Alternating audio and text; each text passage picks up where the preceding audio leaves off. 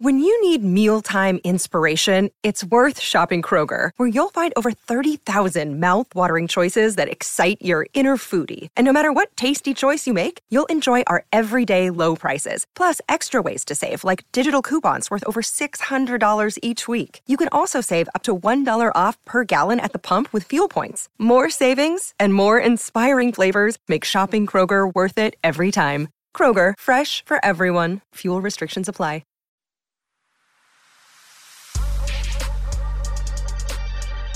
All right, we're back. It's another Carolina podcast.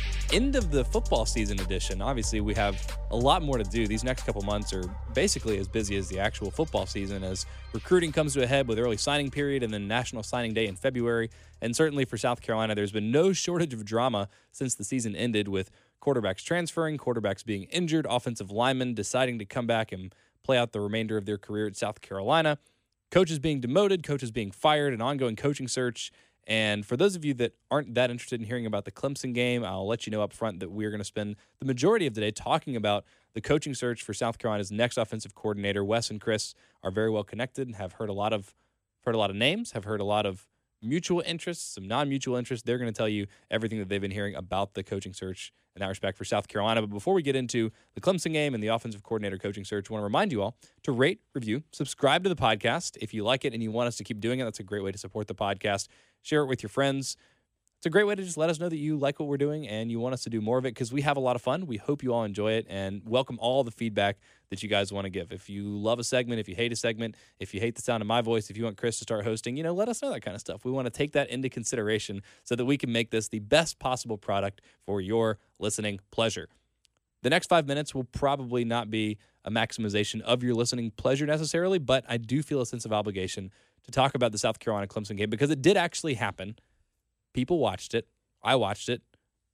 I didn't watch it again. I try to watch all the games twice, but there was just nothing I didn't think to learn, or nothing interesting that really happened in that Clemson game, which is basically my stance. But I'll start with you, Chris. Anything surprising or noteworthy from the Carolina-Clemson game, or did it go exactly like you expected? It went exactly, yeah. I mean, literally, that's been the bulk of the conversations I've had with people, whether it's Wes and I talking about it after the game or whatever. It's just it just sort of there were zero surprises. South Carolina couldn't score, couldn't move the ball consistently, couldn't score. Clemson, the defense played well enough at times, but it was same deal. Poor field position for the defense, got into some bad situations. You get Clemson into some third down situations, which we figured the defense would do, and we figured Clemson would either have Lawrence get out of trouble or the receivers would go make plays one-on-one. And that's pretty much exactly what happened. I think the only surprise, and I wouldn't even call it that, because I didn't think this would be the doomsday, 70-0 or whatever that people were saying. But if you were going to pick a surprise, maybe that Carolina kept it like it was, at that point. I mean, and you look at it and you say, well, God, that's 5 touchdowns. That's a huge margin, and it still was. But I think,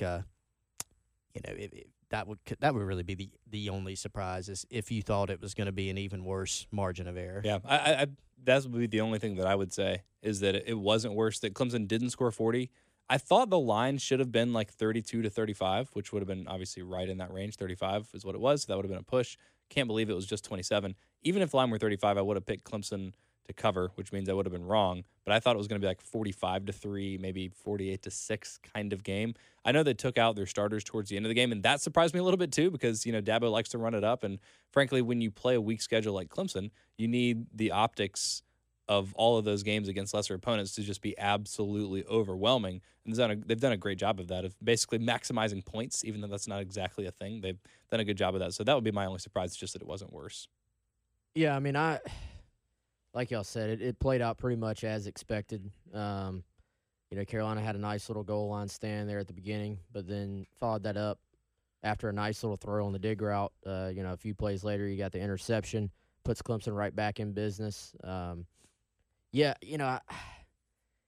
do think certainly the defense is closer to sort of being where it needs to be than obviously the offense. Anybody watching can see that. But then also I think, you go back, you look at the totality of the game. I think Clemson had 11 drives, and they were like in a position to get some type of points on 8 of the 11 drives. South Carolina probably was in position to get points on one of their 11 drives in the game. And they did. Scored on 100% of their scoring opportunities. Good job, Carolina.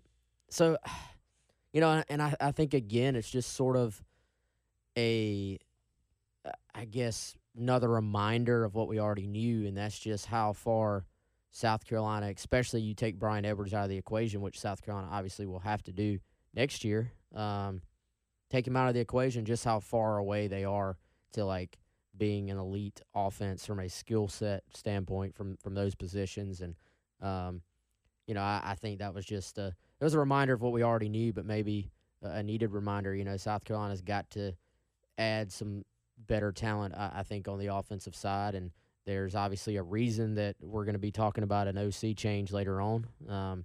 Some of that, I think, is overall talent. It's not just on play calling or coaches, development, stuff like that. But, I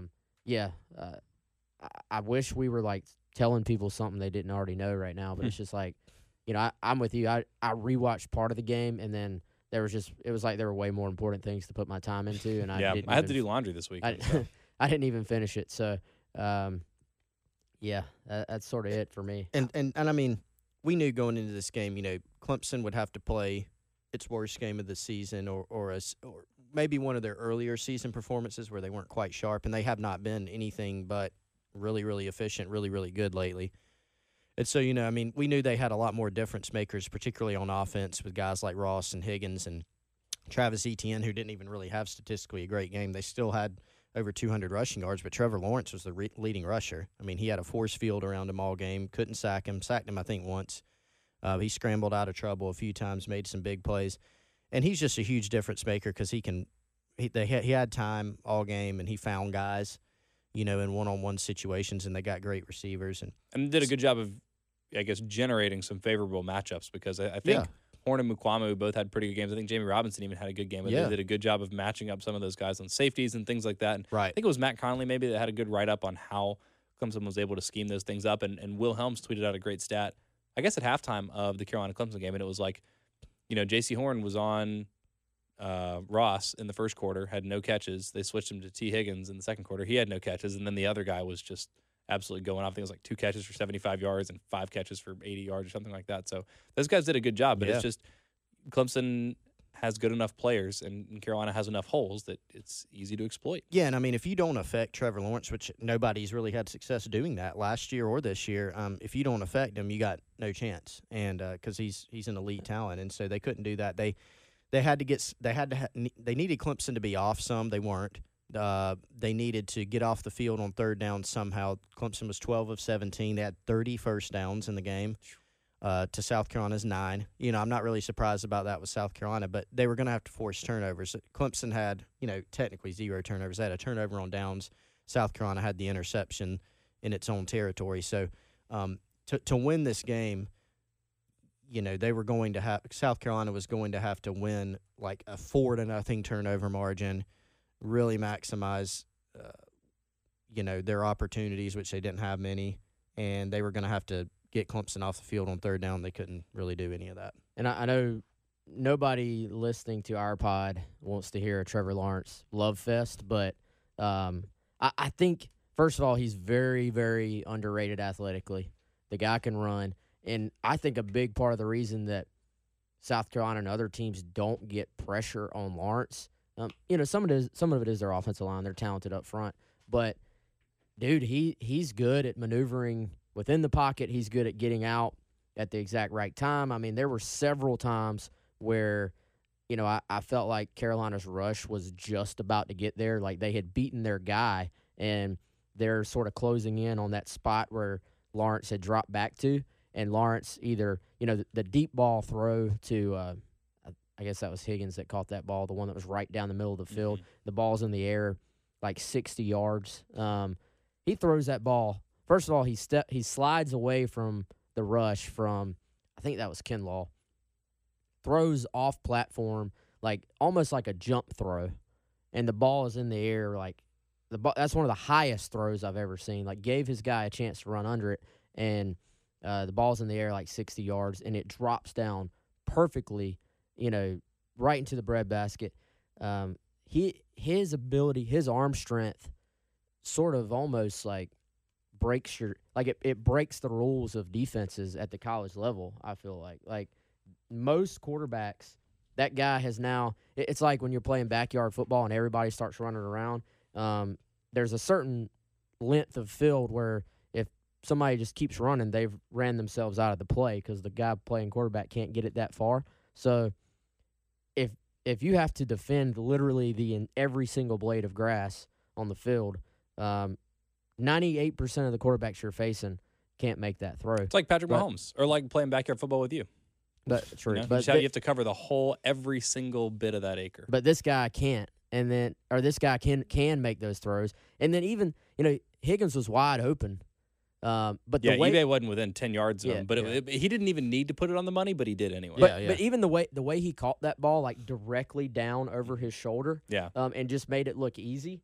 For a college football player, you're wide open. But for 99, it was the Willie Mays catch. For 99% of the people on the planet, that's actually level of difficulty 10, and he just hauls it in like it's nothing. And at that point, you're like, okay, there's a reason these guys have. I mean, how many straight games? I'm sure.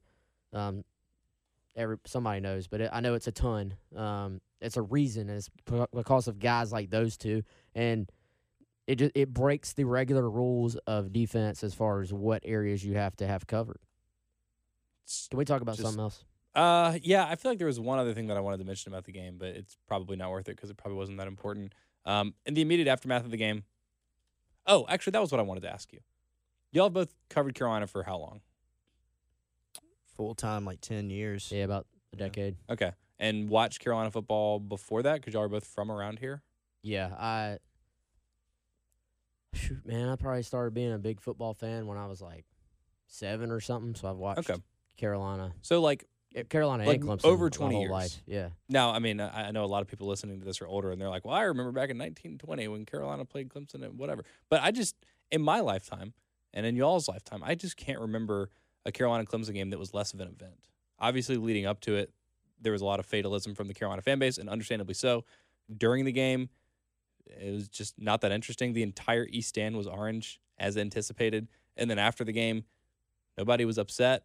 I had a couple people text me and be like, why don't we hire Sean Elliott as our head coach? And I was like, because he went 2-10 last year at Georgia State.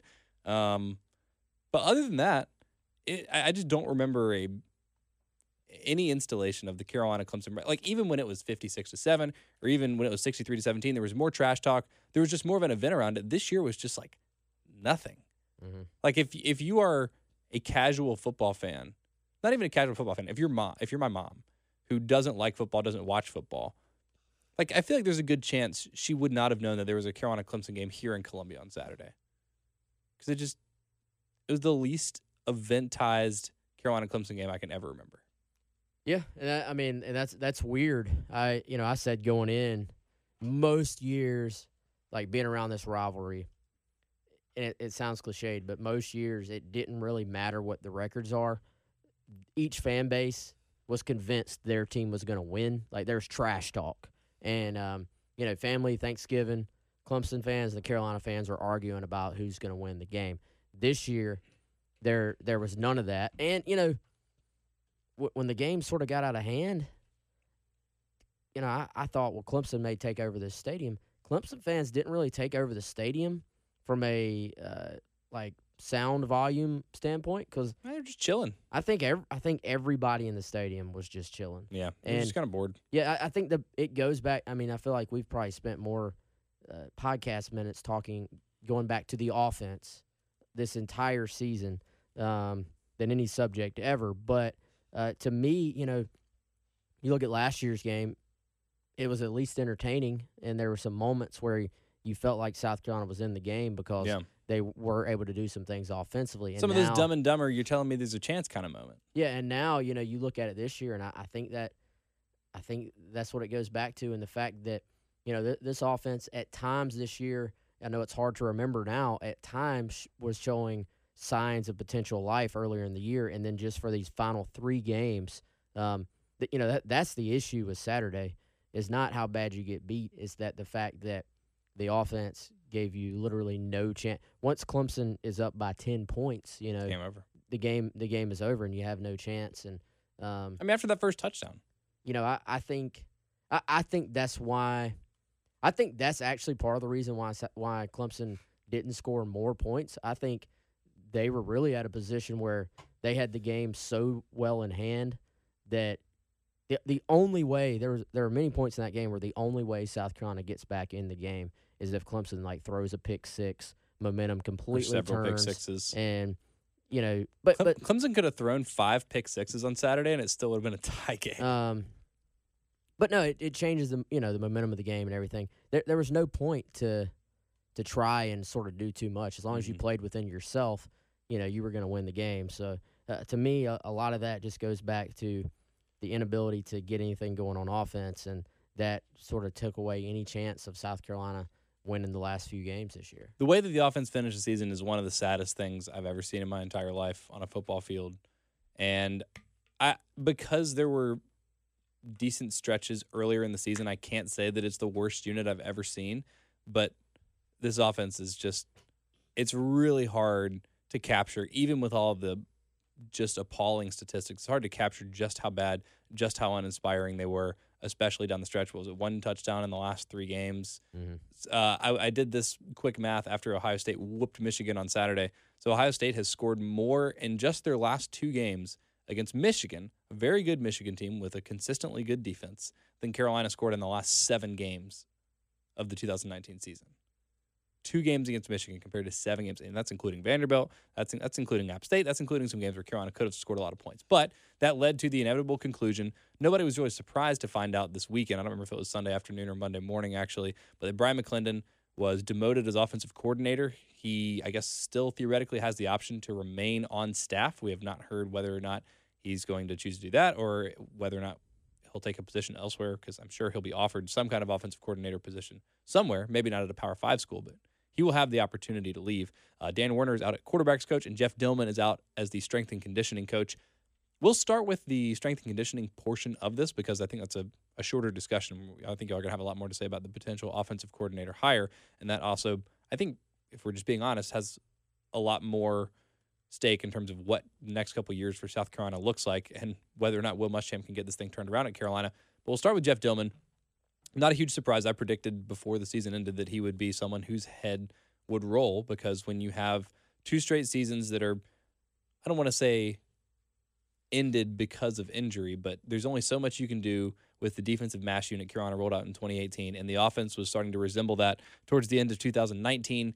Maybe that's a Will Muschamp thing. Maybe that's a just unlucky thing. But the fact of the matter is, it's really easy. When you need a scapegoat, it's going to be the strength and conditioning guy for not having those guys, ready to play week in, week out. I don't know if that's necessarily the right decision, but what are you guys hearing about what the future of that role at South Carolina is going to be?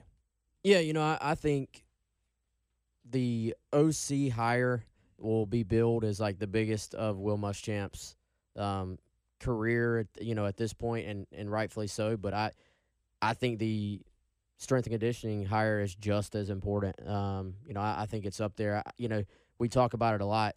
These guys spend more time with your guys than anybody else. So their motivational tactics, their message, their just ability to keep your guys on a day-to-day basis engaged and pushing in the off season, and it might be easy for these guys to get up and go to workouts, to get up at 5 a.m. and go to workouts day one when you're excited about workouts starting back and everybody's in a good mood. But then day 2, day 3, day 4, the grind of the offseason, the grind of fall camp.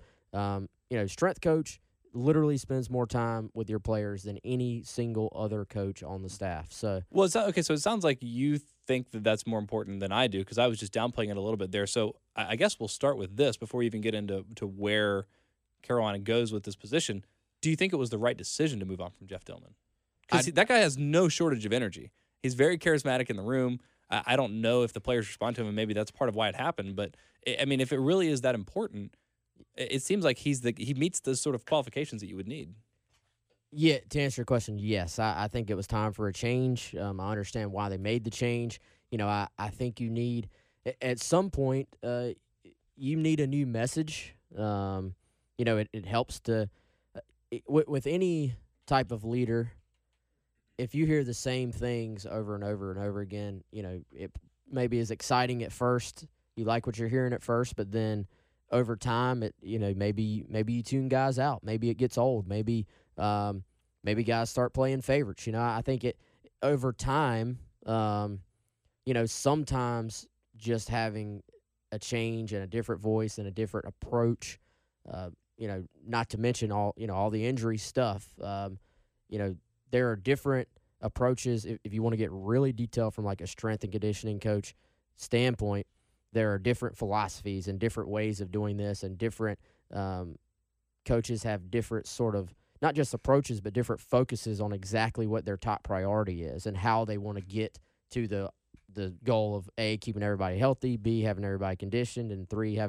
C, having everybody as strong as they can possibly be. But there's different ways to structure all that. I think from everything I've gathered, the injury stuff, obviously, without even getting into the details of the blame of exactly why or what Dillman could have done differently, just the fact of how many injuries there are, I like the change. And I think from a standpoint of just with where the program is right now, coming off a 4-8 season, the fact that you sort of need to rally this program, and if you're going to sort of stick with Will Muschamp and make one last push at this thing, I think change is good, and I think they need a guy with maybe a little bit different approach, both from a strength conditioning literal standpoint and both from a motivational tactic standpoint, and just let the guys hear a different voice. So who is that guy? Well, we don't know yet. I mean, whether is it going to be you, Chris? It is not going to be me. I don't know enough about it. Wes does. Wes is a gym rat. He is. He would be a better hire than me. The amount, the amount of like science and background that actually goes into a gig like that now is insane. It is. I wish they would hire John Brinkus.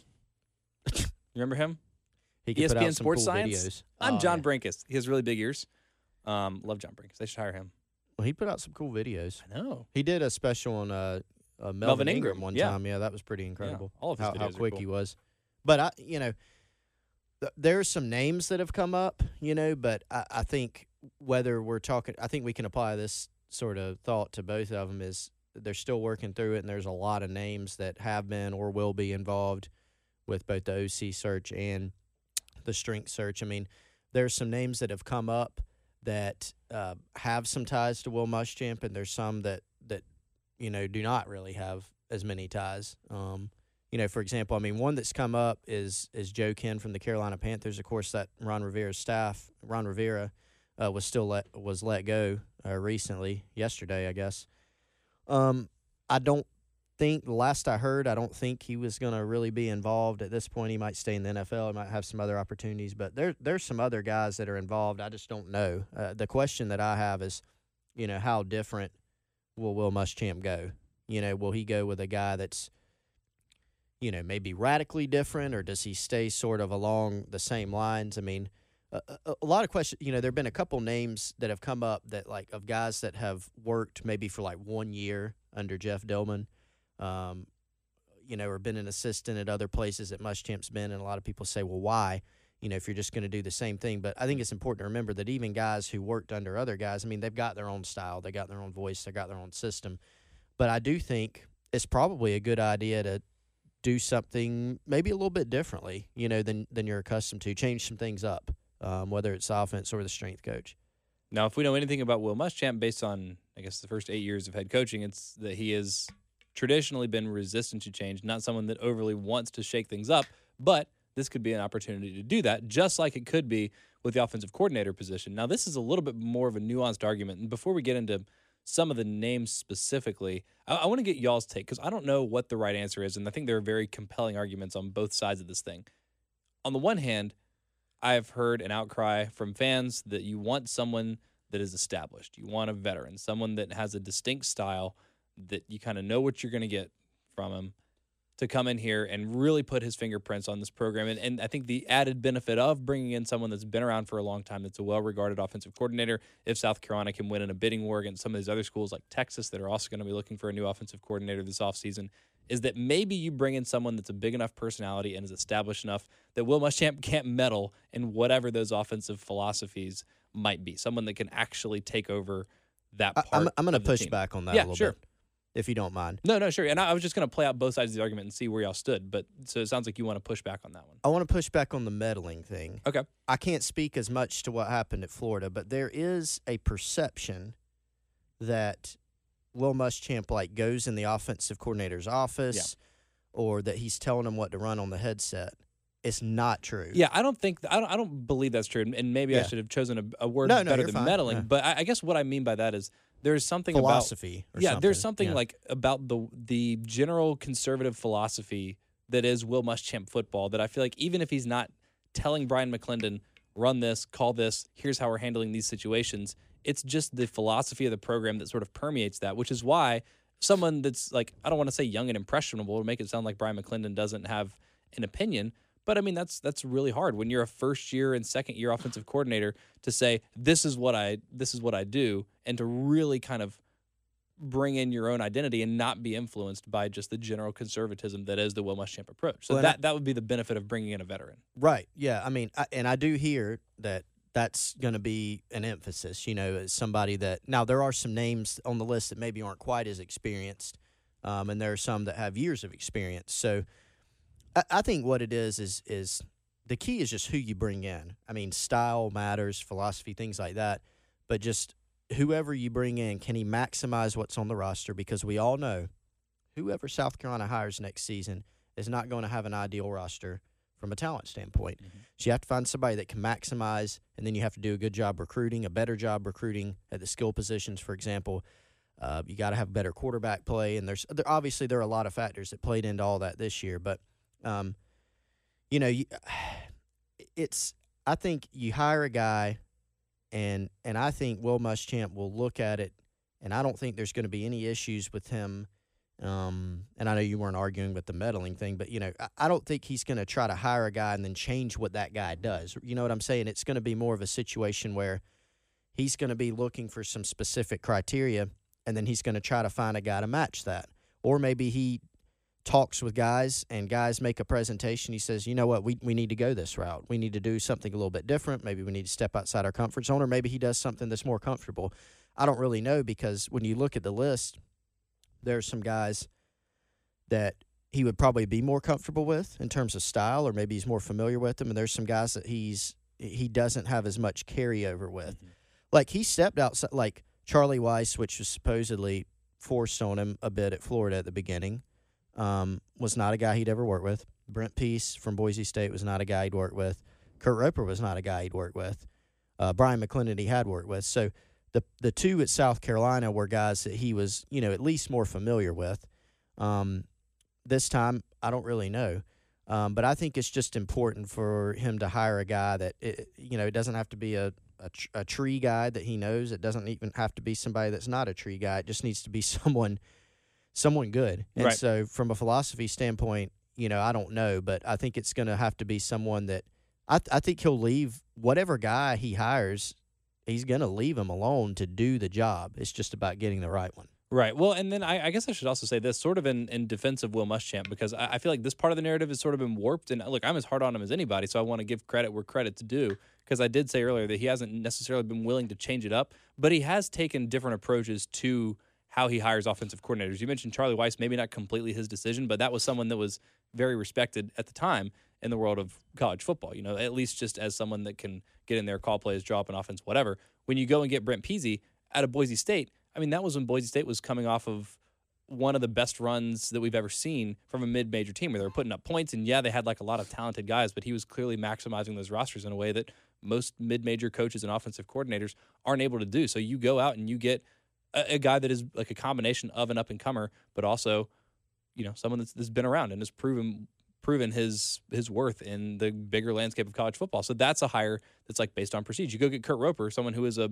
Broyles finalist in 2013 that led that awesome offense under David Cutcliffe at Duke, and it's like, wow, that's another good name. But then you see him, kind of take the other approach with Brian McClendon, where he is willing to give a young up-and-coming guy that doesn't necessarily have all the, the history and the accolades and just like the veteran presence that brings. So he has taken some different approaches. So that's why I guess I'm I'm left wondering which side of, I guess, that spectrum of experience he will pursue this time because, and to play out the other part of the argument, what you might give up in terms of how authoritarian a veteran can be in coming in and asserting his will offensively, I would almost like to see him take another chance on a Brian McClendon type guy, another young and up-and-coming guy, someone that's maybe going to be more willing to change things up dramatically. That's going to be like, I don't know who Eli Drinkwitz's offensive coordinator is at Appalachian State, and I know that he's basically the mind behind that. But somebody like that, where he's just gonna do a lot of stuff to make it interesting, and not to run a gimmicky offense per se, but just someone that's going to be willing to take more chances than someone like Mike Bobo, that you bring him in and you kind of know what you're going to get from him. It's this kind of offense. But I would love to see him basically bring someone in and allow them to try to innovate the offense to maximize what is right now not a super talent-rich offense. Yeah, I mean, I think you got to maybe think outside the box. And, right. I mean, what's the story about Mike Gundy just Googling guys that have put up big numbers and then like saying, I'm going to go talk to these guys and see who fits? Yeah, I mean, he hired Mike Yurcich from Shippensburg, I think, Division II school, and he's now at Ohio State. And then his last guy came from Princeton, Sean Gleason. Yeah, I mean, literally, start by going out and looking at who's putting up more yards per play, then who's putting up more, yards per game, who's scoring more than anybody else. That's not at a big-time school that's maybe doing – more with less comparatively to the conference that they're in. And then, I'd start there and then start interviewing guys. Honestly, I mean, at South Carolina, to sort of piggyback off of what we were talking about earlier, I don't know, certainly right now, I don't want to say never, but you're probably never going to have the level of talent at the skill positions that you saw from Clemson this past week. Not taking anything away from their offensive coaching staff, but I think you could take a random good high school offensive coordinator from the state of South Carolina and give them Clemson's players in college football, and they probably would do pretty well. Mm-hmm. You need someone that is going to have some ideas that the defenses you face week in, week out have to sit down and say, oh, these guys are a little different. Because almost everybody runs some element of the spread right now. The spread is not new anymore. The spread, now there are different types of spreads. Even the pro-style guys have tons of spread elements in there. You need a guy that's going to say, we're going to do things a little bit differently, make defenses adjust to what you're doing, and then and then sort of go from there. But and it needs to be a guy that I think excites recruits, because ultimately you're not, as much as I'm saying, yeah, you need a guy that can do less with more, ultimately you got to have the players. Nobody, I don't care, we like to think this whole idea of X's and O's and these perfect play calls and stuff like that. Nobody has ever been able to consistently produce strong offenses without somewhere along the way having some level of talent. The guys have to be able to go execute it. So, but then it's a chicken and egg situation. It's like, do you get the talented players because you showcase that you are an offensive system that can maximize their skill set, or do you have to go get those players first to then have kind of a fun offense? And I kind of lean more towards get an offensive coordinator that's going to run an offense that excites players and gets players to want to come be a part of that offense. I think we've seen already what kind of an impact it's made for North Carolina to bring in a guy like Jay Bateman, who has kind of an unconventional approach to defense, one that's very progressive, one that's forward-thinking. He's been able to maximize those guys, and he's clearly, drawing the interest of guys in North Carolina that maybe wouldn't have necessarily considered it, because all of a sudden that's kind of a fun team. They're doing something a little bit differently, and it looks like, what did they finish this year? Like 6-6 or 7-5 or whatever. So it wasn't like it was an outrageously successful season, but it's a pretty significant turnaround after winning 3 FBS games in the last 2 years before that. And it's just, there's new energy and there's new life. And more than anything else, more than, or I guess less than the lack of productivity, what was more concerning about South Carolina's offense this year wasn't that they scored 18 points a game. It wasn't they scored 3 against Clemson and 6 against A&M and just 15 against Appalachian State. It was just they never looked threatening, and they never looked interesting or lively. It was awful to watch. If they were taking chances, because there were times in 2018 that, Carolina's offense stagnated, but they at least had like the balance of the explosive plays, and there was something to be said for that. But there were also stretches of 2018 where the offense looked equally uninspiring, and then you just kind of rely on Deebo Samuel to do something. So it's been, a couple of years with a few exceptions of the offense just looking not that fun, not that reliable, not that interesting. And I feel like that, as much as anything, just needs to change with whoever this next hire is. Yeah, and I think you can look at it a few different ways. South Carolina did look, in my opinion, I think there were times where they looked pretty good early in the season. Now what were some reasons for that? I think, number one, they were healthier. You had Brian Edwards out there. You had Shi Smith. You had Ryan Helinski healthy. The offensive line was healthy. Rico Dowdle and Tavian Feaster are both healthy. So you loop all that in, no matter what you're running, you're going to be a little bit better, right? And against Alabama and Florida and some other teams, they played a lot better offensively. Then they started losing guys. Helinski got hurt. Tavian Feaster got hurt. Rico Dowdle got hurt. And when he came back, he wasn't 100%. Brian Edwards was out later in the year. And on top of that, teams started adjusting to what South Carolina did. One thing that they started doing even more of later in the season is playing a lot more man coverage. South Carolina, especially with Edwards out, they don't have a lot of man-beater type guys. And so teams adjusted to that. And obviously we saw in the run game, whether it was App State or really any of the opponents at the end of the year, teams started adjusting to what South Carolina did in the run game. And then your two top backs were limited. So you add all that up, and they look less interesting. Then, you pointed out, Pearson, they had Deebo Samuel last year. He's a guy that makes you look good. I think, you look at a team like Clemson, for example, they're not doing anything super-duper fancy most of the time. They just have receivers they're just better. They have, and there's nothing wrong with that.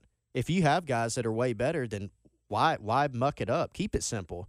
When you have throwback shoulder to Justin Ross, get T. Higgins matched up on a safety and have him run past the guy, and then have your first-round quarterback deliver balls to him, and it's easy. So in South Carolina's situation, you're probably going to have to get a little bit more creative. Yeah. Again, not gimmicky, but just do something different, do something interesting, do something that maximize. That after watching one game of film, I'm okay with gimmicky. At this point. Well, that's they don't need to run a triple option, is what I'm saying. But you need to do some more stuff. You need to throw more window dressing in there, and that doesn't make your offense better, but just try to do something different. Try to make yourself look different, because we talked about this throughout the course of the season, and y'all just reiterated it.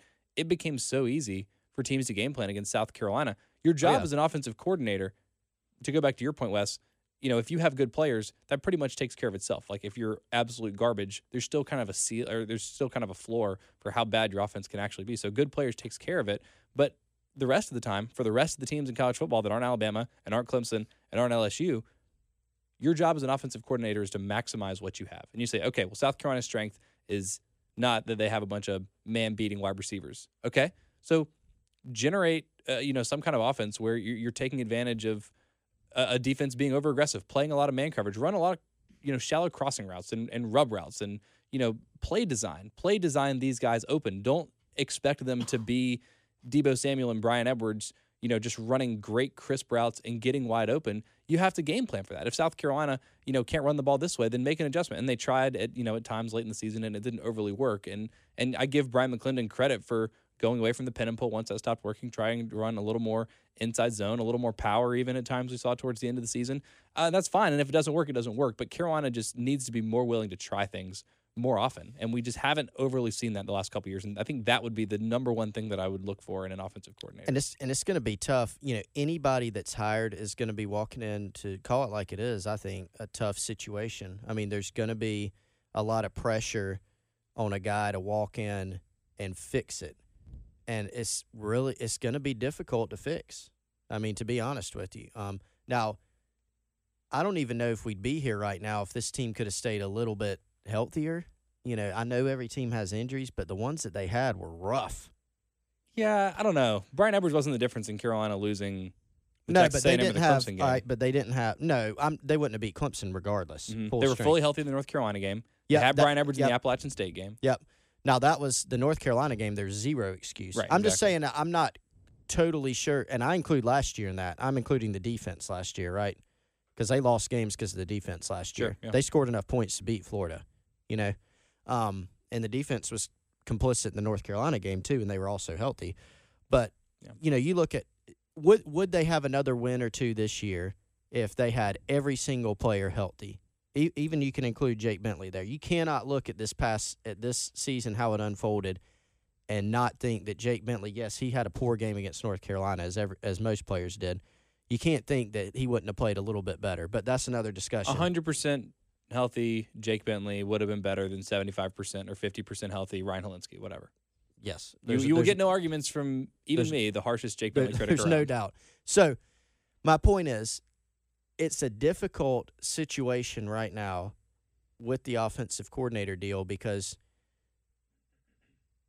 South Carolina is not the most desirable spot for an offensive coordinator right now. And it's not just – a lot of fans are just saying, well, that's just because of working for Muschamp. That's not even as big a factor in it. It's just that the personnel's not as good. Some of your targets, if you're hiring – here's sort of like a newsflash thing. If you're trying to hire a really good offensive coordinator, he's probably going to have other options. Mm-hmm. He's either already in a good situation or he's got other options to get in a good situation. Chad Morris, for example, he would probably be a good hire, but – he's going to have other options. He's getting some head coaching looks at smaller schools. Right. And he's getting some OC looks near Texas where he has roots and where all his family is right now. So, he's been recruiting that part of the country at Arkansas.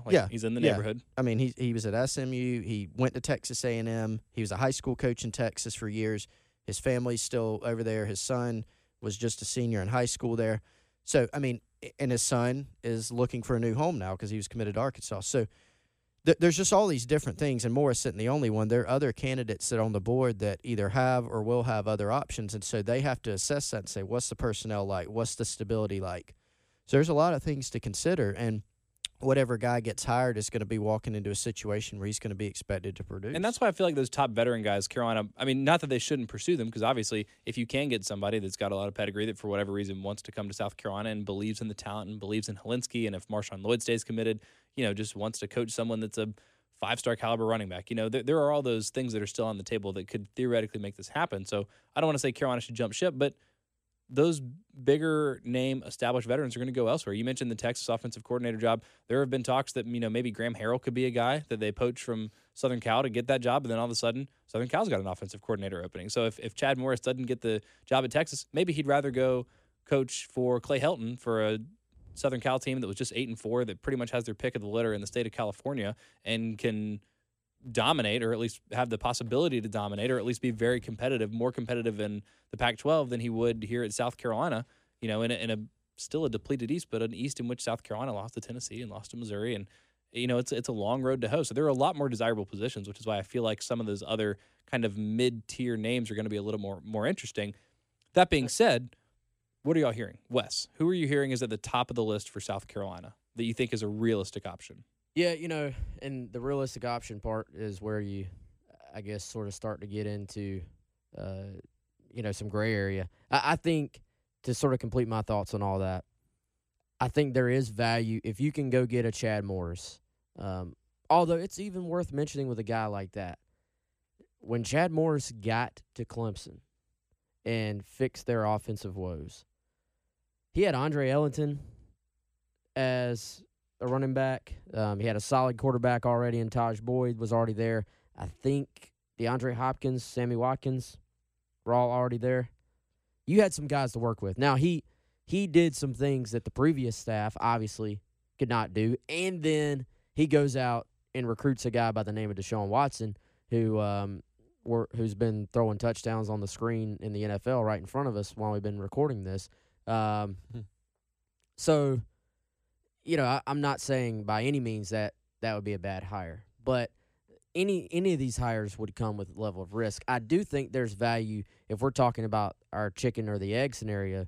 There is value in hiring a known guy if you can get him that brings some excitement and that maybe brings a guy or two along with you. Maybe your personnel gets better if there's a guy out there who really liked Chad Morris in the recruiting process, but, basically knew that Arkansas' situation was bad, and then Chad Morris gets fired.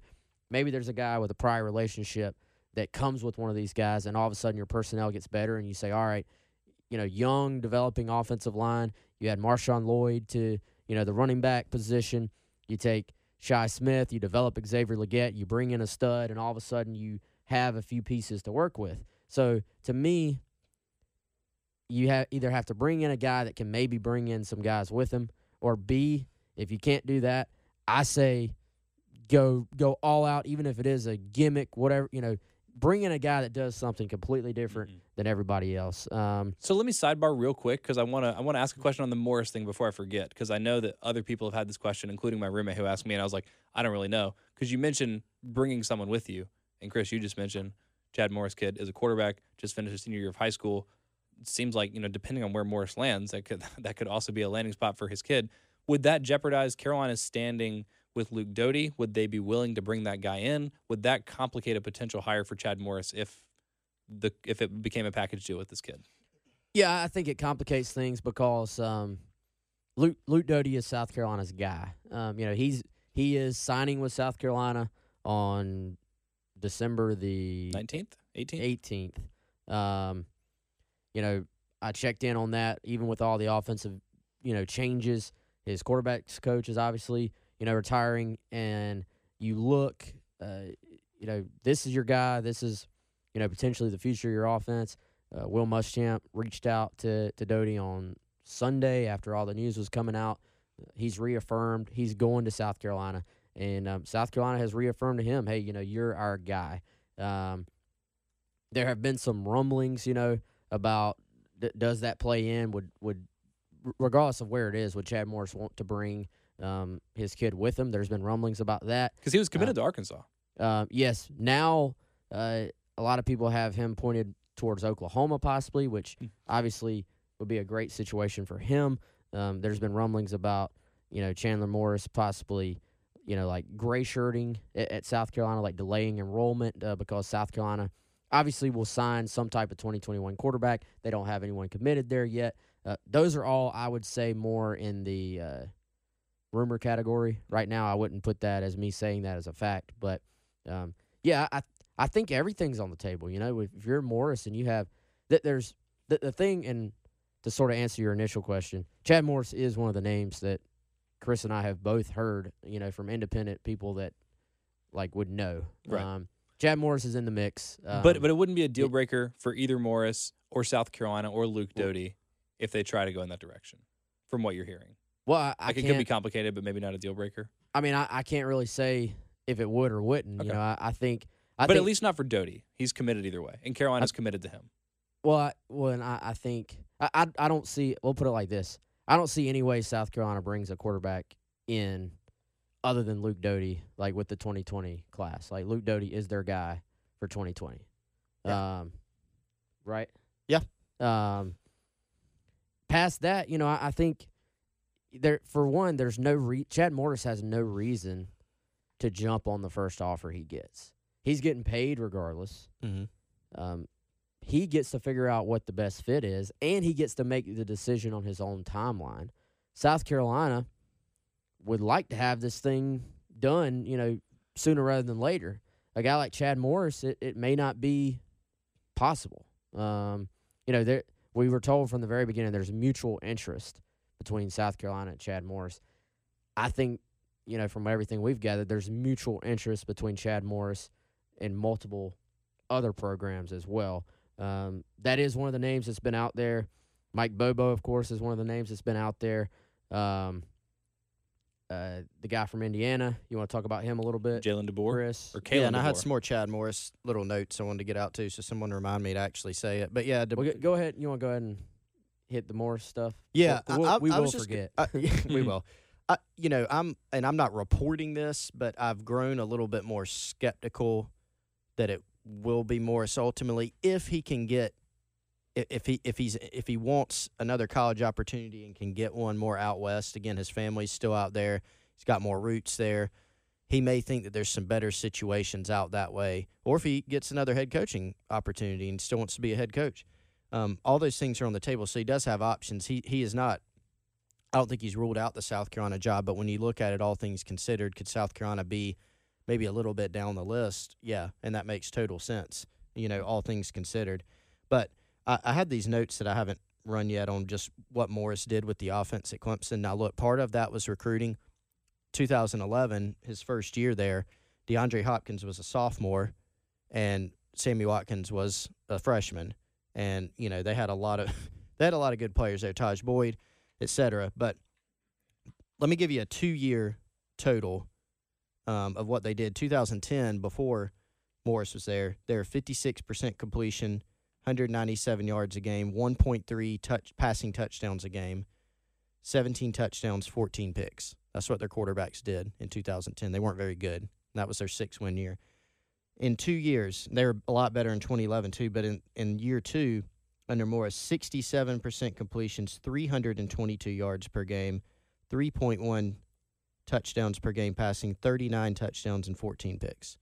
So they added 22 touchdowns overall, 1.8 touchdowns on average passing, and 125 yards, you know, to that total. So the talent definitely was beginning to rise at that point, but he did a really good job there. I'm not saying he would have a similar impact at South Carolina, but that obviously they got to fix the personnel. But, yeah, I've grown a little bit more skeptical that he'll be the guy. It's still possible, you know, but I just think, obviously, like we said earlier, anyone who's good and has done good things in the past, if available, is probably going to have some other options, and he fits in that category.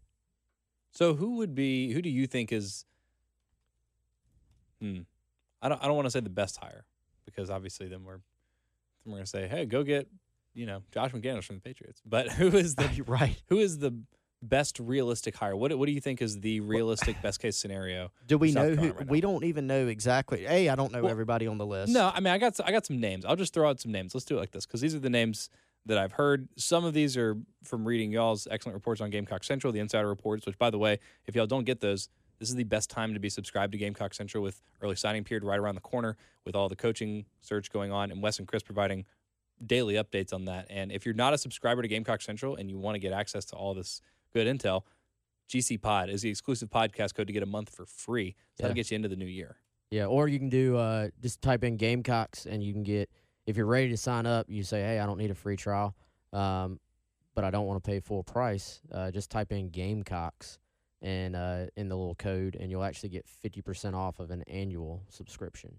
So 2 options. Yeah. So a lot of good information. I'm just going to run through some of these names again. Some of them I've read in y'all's Insider Report. Some of them are just people being like, ooh, what if it were this person? We talked about Chad Morris. Matt Canada, who's not in football right now. No. Which is kind of weird. He had, obviously, that stint at Maryland after an unceremonious ending to his career in LSU that I think had more to do with just kind of like personal differences between him and Ed Orgeron than necessarily anything related to football. And he was someone that, obviously, going into that LSU job, people were very excited about, and then it's just kind of like faded into oblivion. Yeah. I think doesn't sound like he's going to – I know that was a name that maybe had some early attention among the fan base, but don't really get the impression that he is a candidate. Joe Brady is a name that people are really excited about. I love that people are so excited about Joe Brady, who's literally never called a play in his entire life. It's just the passing game coordinator and quarterbacks coach for LSU. He calls pass But he's not the plays. offensive coordinator. I mean, Steve Ensminger is the offensive coordinator down there. He's the one. I mean, obviously, Joe Brady deserves a lot of credit for what he's been able to do with as Chris calls him, Joseph Burrow. Which, by the way, did y'all see his jersey this past weekend? Yeah, phenomenal. Amazing. That's why I love LSU. And he's also someone that I would put sort of into the Chad Morris category, where someone's going to throw a lot of money at him, and it's going to be up to LSU. It's going to be LSU. Kind of throwing a LSU's lot of already- money. No, but I mean, I could see, like Texas or someone being like, hey, here's 1.2, and then LSU being I think they're already working on They've been working on that. like a and 1.5. I'm sure. He'll get a mil lot deal. of money. Yeah. He's come up as a possibility, like a target for Texas. Number one, I don't really know that he goes anywhere. And number two, I don't even need to ask any sources about it. The chances of him moving from there to South Carolina are not great. I got really excited by all the people mentioning Steve Adazio. Oh, no. I don't know that. I haven't heard him come up. I can't imagine. Is there a little wah button? Yeah, I'll have to put that in there. I just thought that was funny. I saved my favorite two for the last two, though. Okay. Someone that Wes already started to ask you about, Kalen DeBoer. Really interesting guy. He's been a head coach. He was a head coach at his alma mater, which is Sioux Falls, And when he was a head coach there, he went 67-3, which is pretty good, no matter where you're at. I think he won 3 national Wow, he titles. lost 3 games. Are you kidding me? Yeah. What a I scrub. think two of the 3 games were to whoever won the national title, like John Carroll or something. Is that a guy? That's a school. Oh. Carroll. But no, he's been so he's really risen lately. I mean, he the programs that he has coached at, he's made a big impact. So he hasn't been at gigantic schools. You know, he's been at Sioux Falls. He was at Fresno State under Jeff Tedford for 2 years, and then he was at Eastern Michigan for 3 seasons. But he's play called for 19 years. So if you look at, okay, does he have experience? Yes, he does. He's got a lot of experience. Fresno State was not very good this year, but under Jeff Tedford and when DeBoer was offensive coordinator 2 years before that, I mean, they were 120th in offense before he got there, and they jumped up to 47th. Eastern Michigan moved from 111th to 35th. And then, you know, he's done obviously a really good job in Indiana. You look at what they've done this year. I think there were only a couple games. I posted a note on the Insiders Forum somewhere, and I'll have to go back and double-check it, but I believe they only scored less than 27, so it wasn't your favored 30-point mark.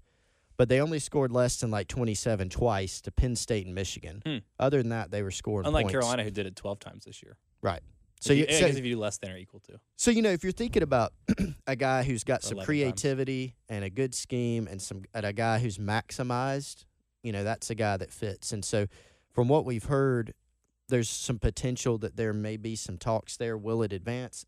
How much? I have no idea. You know, he makes pretty good money out there. You know, I would say of the names that we've heard and the names that we've talked about, he's probably my favorite of the bunch. And that's without me, like, there's probably, I mean, I want him to go hire, you know, no offense to anyone, I want him to go hire some nerd that has, like, developed the most efficient offensive plan with some computer. Yeah, from like D3 or something. Yeah, like, I want him to go hire some dude that's just, like, I think so, too. I think that'd be fun. that, like, never played football and just was like, I have developed the most efficient way to deliver the football into the end zone as possible. And, you know, like, that's who I want him to hire. But someone that's like as a head coach, you know, is the always onside kick guy, always go for Yes. 2, always go for it on 4th. Yeah, Yes. I mean, just play money ball, Yes. but in college football. I would be all about that. But that's not going to happen. So with all that said, the guy that, like, I think fits all the things you're looking for and maximizing, doing more with less, Kalen DeBoer to me is the guy that sort of fits all that. All right. Well, I haven't heard a lot about this since, like, the initial outcry when Brian McClendon was demoted. So I don't know if this one's realistic, but I saved my favorite, my personal best for last. What about Rhett Lashley? Oh, that's one that's come up. he's come up. He's on the list. You know, he, again, like we said earlier, there's a combination of guys that really don't have any ties and some guys that do. So Lashley does have some ties. The year when Right, West in was at Auburn for a 2015. year. Yeah. Lashley was there on staff. So he's not as experienced as some other guys. He has been on staff where he has not called plays. For example, there was one year at Auburn where he called some plays and then Malzahn took it over again. I think that was like 16 or 17, which is Yeah. I think that was kind of why he left, is because Malzahn started to take some of those play calling responsibilities from him. You're dead on with that, I think. And, you know, so it's interesting because, you know, Lashley played for Malzahn in high school. So he's come up under his system, but he also went to SMU and has been calling Sonny Dykes' system over there. So he's got sort of an interesting background with some different systems and has done a good job at SMU. And, I mean, one of his years was at UConn. They're awful. And Unless they're playing Carolina in the PapaJohns.com Bowl. Right, they were a little bit better back then. But they've been largely awful for several years. He's still made an impact on their offense in terms of making them serviceable at times, which is, you know, that's probably a notch on your belt to do that. So, yeah, he is an interesting name. And he's one that I think will have at least some level of involvement in. He was a Broyles finalist in 2013. He was on the semifinalist list, that like last group of 15. He didn't make the finalists. Those were just announced yesterday or Tuesday, I guess, depending on when you're listening to this afternoon. He was not a finalist. But having been named to that list a couple times, I think speaks to his quality and the, you know, the recognition of that. And, you know, the coaching tree hires are just, I feel like that's really a crapshoot. It's 50-50. I think people put a little bit too much stock in that. But if you're someone that wants to be optimistic about that, coaching under Sonny Dykes, coaching under Gus Malzahn. A couple of good people to get experience. And I think that's the one that seems like the right mix of, it's not unattainable because he's at SMU, and, that's not going to be Texas or Southern Cal or whoever else has an offensive, whenever some pro team poaches Steve Sarkisian away from Alabama and they need another offensive coordinator, because that's just kind of like an annual tradition now. I don't think that's the first name that's going to come up for that job. So something that's, I guess, realistic and would also, I think, be a reasonably good hire for Carolina. But if we have learned anything through the years about how this stuff goes, it's going to be none of these guys, and it's going to be someone random. So who is this random person that we're not even thinking of that it's going to be? I'm hoping it's some dude we've never heard of that is putting up 80 points at a Division III school. Yeah, just go look at the stats and then see who their offensive coordinator is. Who actually? There was someone from Arkansas State or someone I know who's been they score 1 million points a game or something. But that's an impressive figure. I know it's kind of unprecedented. It's unbelievable. But I like where Wes is going with this, and I'll add sort of another element to it. I'm imagining this guy got his first job coaching for being an offensive coordinator for a D3 school because he was playing competitive NCAA and gamer tournaments and was winning so convincingly and was so creative with his offensive play design that some D3 school was just whatever, let's give this guy a chance. And then all of a sudden he's God level offensive coordinator. So that's sort of what I'm hoping for. We've already gone long on this, but there's a lot to talk about. We'll certainly keep y'all posted. Of course, we'll be back next week. But in the meantime, be sure to subscribe to Gamecock Central so you can read all these insider reports. As the latest intel hits, Wes and Chris are going to have it. This is a big hire for South Carolina. I mean, for Will Muschamp, I think people said this right before he hired Brian McClendon, was well, this is his last chance. Better get this one right. Didn't exactly get that one right, but this one, I guess every chance is the last chance for Will Muschamp. But this is a significant hire either way. So, like I said, we'll keep you all posted. Gamecock Central will keep you posted. Thank you all so much for listening. I want to remind you again to rate, review, subscribe to the podcast. We're going to keep doing this. Again, recruiting season is in full swing now, so no reason for us to have this die down, even though football season is over. And in some ways, it's kind of a relief. I get to catch up on movies and TV shows. I haven't started the new season of The Crown, and we can just focus a little more solely on recruiting. So we're going to be back. We're going to keep our regular schedule, and stay tuned to other things that are going to be going on the Gamecock Central Podcast Network in the coming weeks, because we're going to get some basketball stuff off the ground here sooner rather than later. And so be sure to rate, review, subscribe to the podcast so you get all those updates, all the great other podcasts that we're going to be doing throughout basketball season and baseball season. Thank you all again so much for listening. Y'all have a great week.